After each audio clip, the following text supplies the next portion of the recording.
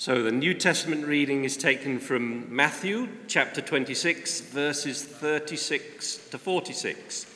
And that can be found on page 832 in the Bibles in your chairs.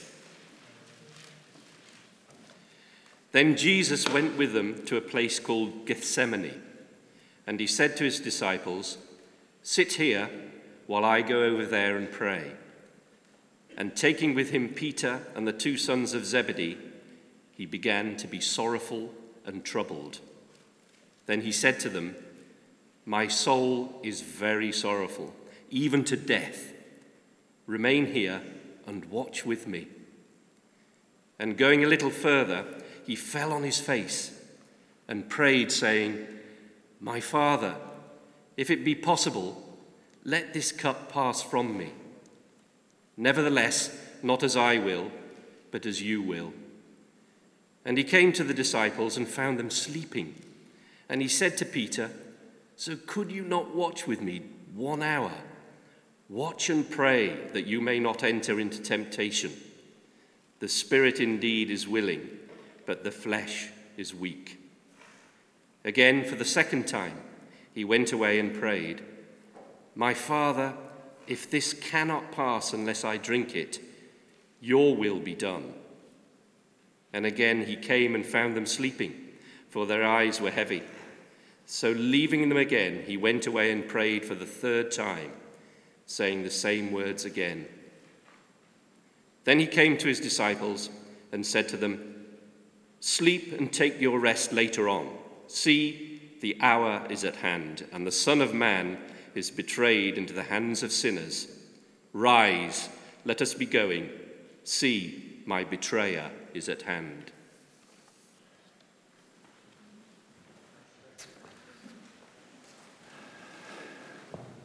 Those words give a real sense of what the talk's going about. Not that I'm encouraging you to switch off now, but they give a sense of what Jesus has come to do for us. As Ben said, my name's Tom Smith. I'm a member of the congregation here, and can I add my welcome to everyone here, especially if you're new or visiting this bank holiday weekend, the sunny bank holiday August weekend. And as Ben said, we're on the final step in our summer series around encounters with Jesus, people who have met Jesus and talked to him. We've been thinking about those gospel accounts and what they can teach us about who Jesus is and why he came. It's probably worth just having a pause before we get into the passage. Just for a minute, just think about how awesome a privilege that is. This account in the Gospels isn't a make-believe story or a novel of some literary merit. It's real-life witness accounts of events around 2,000 years ago with a proven track record of historical truth. And that history isn't of some worthy figure or great hero, emperor or king, but the actual being and presence of God. It says in John chapter 14, verse 11, "I am in the Father, and the Father is in me." So in the Gospels, we see who God the Father really is through Jesus. That's amazing, isn't it, brothers and sisters? By reading and studying these words, we can get an understanding of the very nature of the Almighty and everlasting God, the creator and sustainer of the whole universe. It's a bit of a scary responsibility for those of us who speak at the front. It's quite an awesome bit to say we're talking about that awesome creator. So I'll need God's help to speak, and we'll all need God's help to understand that. So let's pray together before I begin. Lord Jesus, thank you that we can see who you are in the words of the Bible, and that we can see the Father through you. Please help me to speak clearly and accurately, and by your Spirit, help us all to understand more clearly who you are. Amen. So, I don't know about you, but I was a bit surprised when I first read this passage after Ken asked me to speak at that way back as he was about to go on sabbatical as part of the Encounters with Jesus series. Because although there are two encounters with Jesus here in this morning's passage, both are a little bit one-sided in their narrative. In fact, it is Jesus who does all the speaking, and the response of the disciples is to do the exact opposite of what Jesus asks and fall asleep again and again and again, while the response of God the Father is to refuse the earnest and heartfelt pleading of his Son. So before we get into those two encounters, let me help set the scene. Jesus and his disciples have just finished their last meal together, part of the Jewish Passover festival. He's been clear that he will be betrayed by one of his closest friends and given a picture of what his death will mean through the breaking of bread and sharing of wine, starting the remembrance of his death that we still give thanks for today through communion.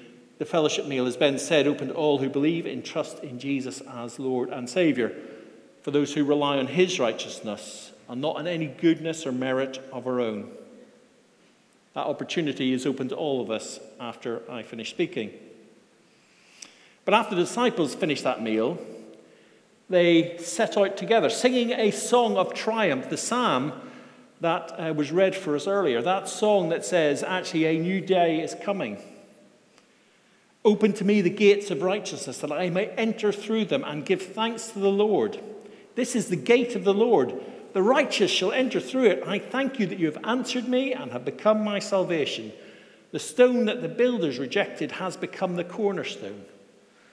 So with leaving that fellowship meal of a high of singing these amazing songs and the psalm ending with a great shout of triumph, oh, give thanks to the Lord, for he is good. His steadfast love endures forever.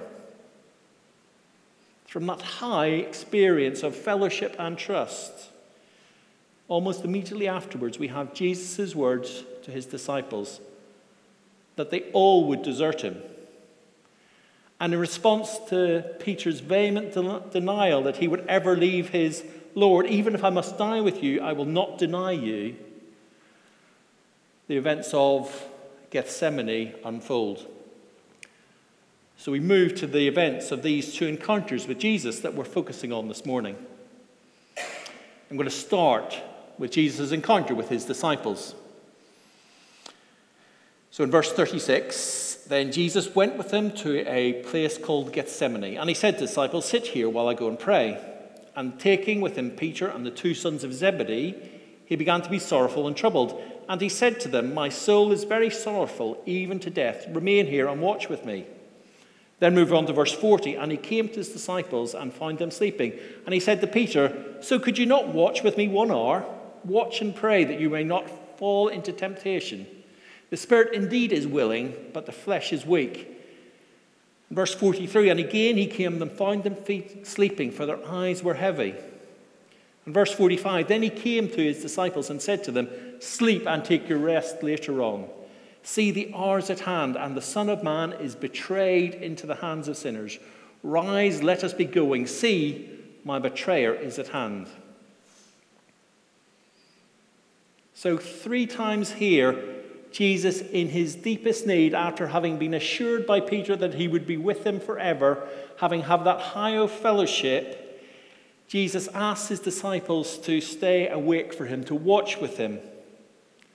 And 3 times they fall asleep. Now, I'll be honest with you, I like my sleep. I have a reputation for falling asleep at inopportune times. I often have to be reminded of a plot of a film that I've been watching and somehow missed crucial plot lines. And although it may be anathema to some of you here, in the Match of the Day highlights of last week's match of Newcastle Man City, which described as one of the greatest games of football that this city has seen for a long time, I still managed to fall asleep halfway through. I did get to the end, 3-3 draw, sounds cool. My son, as he often did, summed this up when he got me this card for Father's Day earlier this year. The dad there falling asleep on the sofa, although hopefully not with the paper online. That is a normal sleep, but the disciples' failure here seems to be of a completely different order to those casual sofa snoozes. Faced with a repeated and heartfelt plea by their Lord to simply stay awake, they fail time and time and time again. Now, we maybe get a deeper glimpse of the causes of this slumber in Luke's account of the event. Obviously, Luke took lots of careful evidence in looking at this and had a medical understanding. Maybe he was able to offer his medical diagnosis. So in Luke chapter 22, verse 45, he diagnosed them as sleeping from sorrow. Maybe some of us experienced that complete and utter exhaustion that comes a reaction to devastating and stressful events. That seems a likely diagnosis of what was going here with the disciples. But whatever the cause, their encounter with Jesus is not one they're going to look back on in pride. In the devastation and anguish that Jesus faces, they're of no use, no comfort, no help. And when I feel like I've let the Lord down through sin, doubt, laziness, and temptation, I get some comfort from the fact that he restored these individuals and built their church on their witness and faithfulness. So I think the encounter with Jesus here reveals something about Jesus and his human need for support, friendship, and care, as well as the complete failure of his disciples to be able to provide that. That Jesus example is a helpful one to us as we think about our needs. Too often we can just respond to the "how are you" over coffee time, maybe with a glib and superficial answer. It's one reason why I find the support and membership of our midweek groups so important. My experience is that it's through these groups, through their varieties and strengths and weaknesses, that's where we experience the support and care of real Christian love. And as we get ready to start that new term together, as Ben said, in two weeks' time, can encourage us all to commit to being part of a small group. We still have this commitment to our group on our fridge, and whosever idea it was to have it as a fridge magnet was genius. Those small groups, those midweek groups, is where I've experienced and hopefully provided some of the love, care, and friendship that Jesus is literally crying out for. The second experience here in Gethsemane is a very different one. That of Jesus' heartfelt and earnest pleading with his Father. Again, 3 times. So back in the passage, verse 39, and going a little farther, he fell on his face and prayed, "My Father, if it be possible, let this cup pass from me. Nevertheless, not as I will, but as you will." Again, for a second time, he went away and prayed, "My Father, if this cannot pass unless I drink it, your will be done." And verse 44, so leaving them again, he went away and prayed for the 3rd time, saying the same words again. So we have here an anguished conversation between 2 persons of the Trinity, in which the Son of God pleads with bloody sweat and tears that this cup pass from me.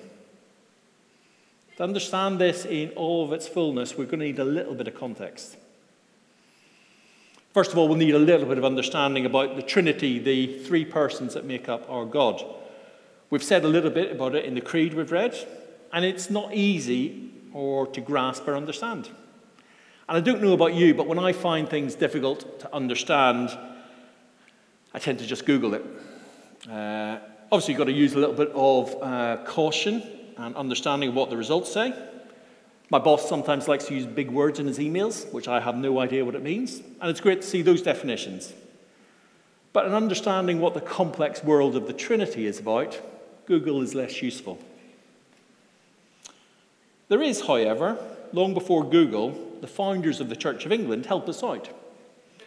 Their Google and our church's core beliefs about the Trinity had this as the very first out of their 39 articles of religion.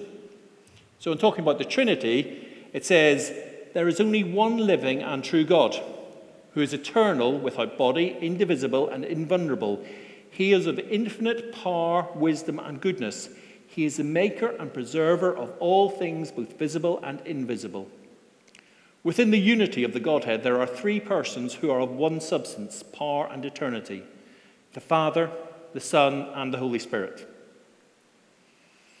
That's the modern version of the Article 1 taken from our website on what we believe. It does require deeper thought. It's not an easy concept to grasp on a Sunday morning. And I would never recommend the 39 Articles as an easy read, but as a summary of what's important about what a church and also what isn't important. They're quite hard to beat. And if you think about joining us here at St. Joseph's, the What We Believe section the website is a really useful resource.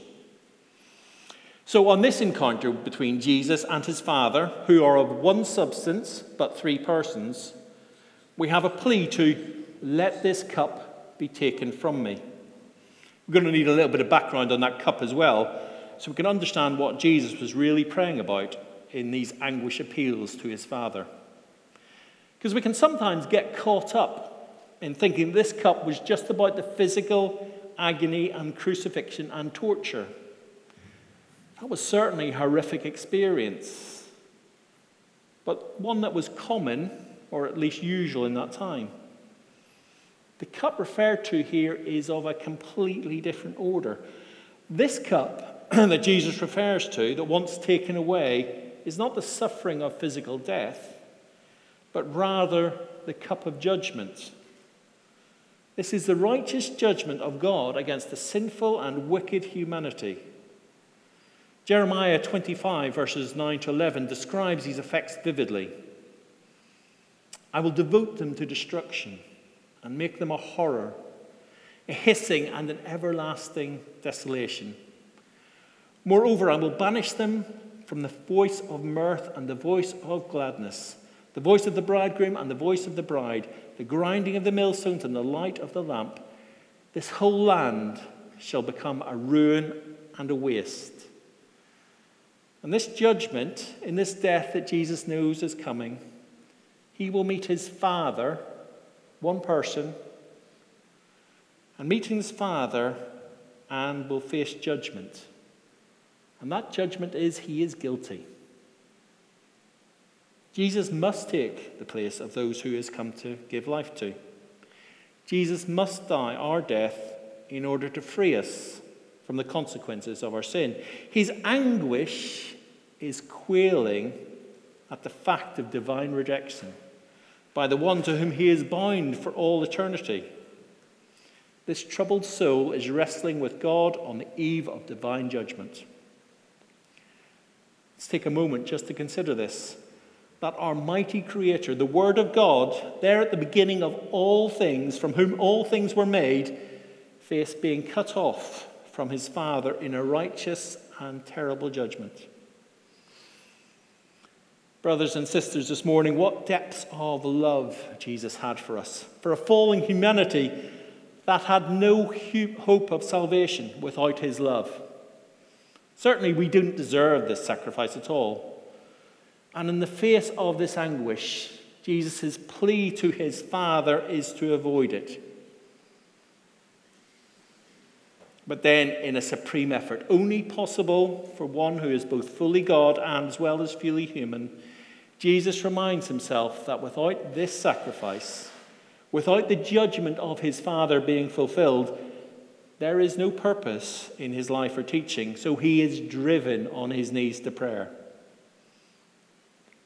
And I think there's a couple of key things that we can learn from Jesus' encounter with his Father. So we've already seen that Jesus' prayer was necessary. His anguish needed resolved. It required a conversation with his Father. At a time when he is being vulnerable, deserted by friends, facing the need to take the righteous judgment of his Father, Jesus is driven to his knees. The prayer is also clear. It's to the point. It stems from the heart of his very being. His prayer is direct. The request isn't in particularly flowery or beautiful language. It is simple and clear. And also notice that it's repeated consistently. This isn't the babbling or vain repetition that Jesus condemns in the Sermon on the Mount, but rather it is showing consistency of approach and serious of intent. It's the very opposite of an easy, shallow prayer that allows us to walk away and think no more about it. This repeated prayer in this situation indicates determination and confidence around the request. It's perhaps more reminiscent of that daily dogged determination that those great prayers really show. I'm reminded with great thanks of the lady who prayed for me every day of my life until she died. Quietly, unobtrusively. In fact, I didn't know about it until her funeral, but with such consistency. Brothers and sisters, can we only wish for the same legacy for our own lives, our own prayers? However, despite this fact that this prayer was clear, direct, serious, there's no obvious reply. We know from the commentary in Hebrews chapter 5 that the prayer was heard. In Hebrews chapter 5:7 it says, Jesus offered up prayers and supplications with loud cries and tears to him who was able to save him from death, and he was heard because of his reference. But there's no direct response from God. As we've seen earlier in the Gospels at either Jesus' baptism or the transfiguration.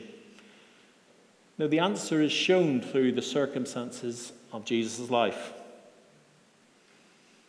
Because Jesus' pattern of prayer was not seeking to manipulate God, but rather opening himself up to doing his Father's, to doing God's will. And in prayer, surrendering himself to that perfect will, even though it would take on the agony of taking the judgment of sins for the whole world. So the answer was, for God's will to be done, that cup of judgment couldn't be taken away. We need to thank God for that. Because without bearing our sins, there would be no hope for us or the world. We would face the righteous judgment for our sin and disobedience. The mission of Jesus, described in John chapter 3, verses 16 and 17, could be fulfilled. So that for God so loved the world that he gave his only Son, that whoever believes in him should not perish, but have eternal life. For God did not send his Son, not send Jesus into the world to condemn the world, but in order that the world might be saved through him.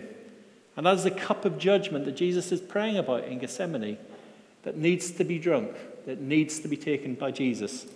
Otherwise, this mission cannot be fulfilled. So while God's gift of being put right with him is free to us, it was bought with a tremendous and terrible price. The gospel may be simple, but it is not superficial. It is free, but certainly not cheap. And that's why the cross is at the center of our faith. For without it, we have no hope of forgiveness, no chance of being right with our Maker and Creator. But because of Jesus' obedience, we can be put right with God. And as we close this part of the service, let's spend some time in quiet thanks for that before we'll join together in thanksgiving for the words of the next song. Perhaps using this in your quiet reflection. I'm lost in wonder. I'm lost in love. I'm lost in praise forevermore. Because of Jesus, his unfailing love, I am forgiven. I am restored. Amen.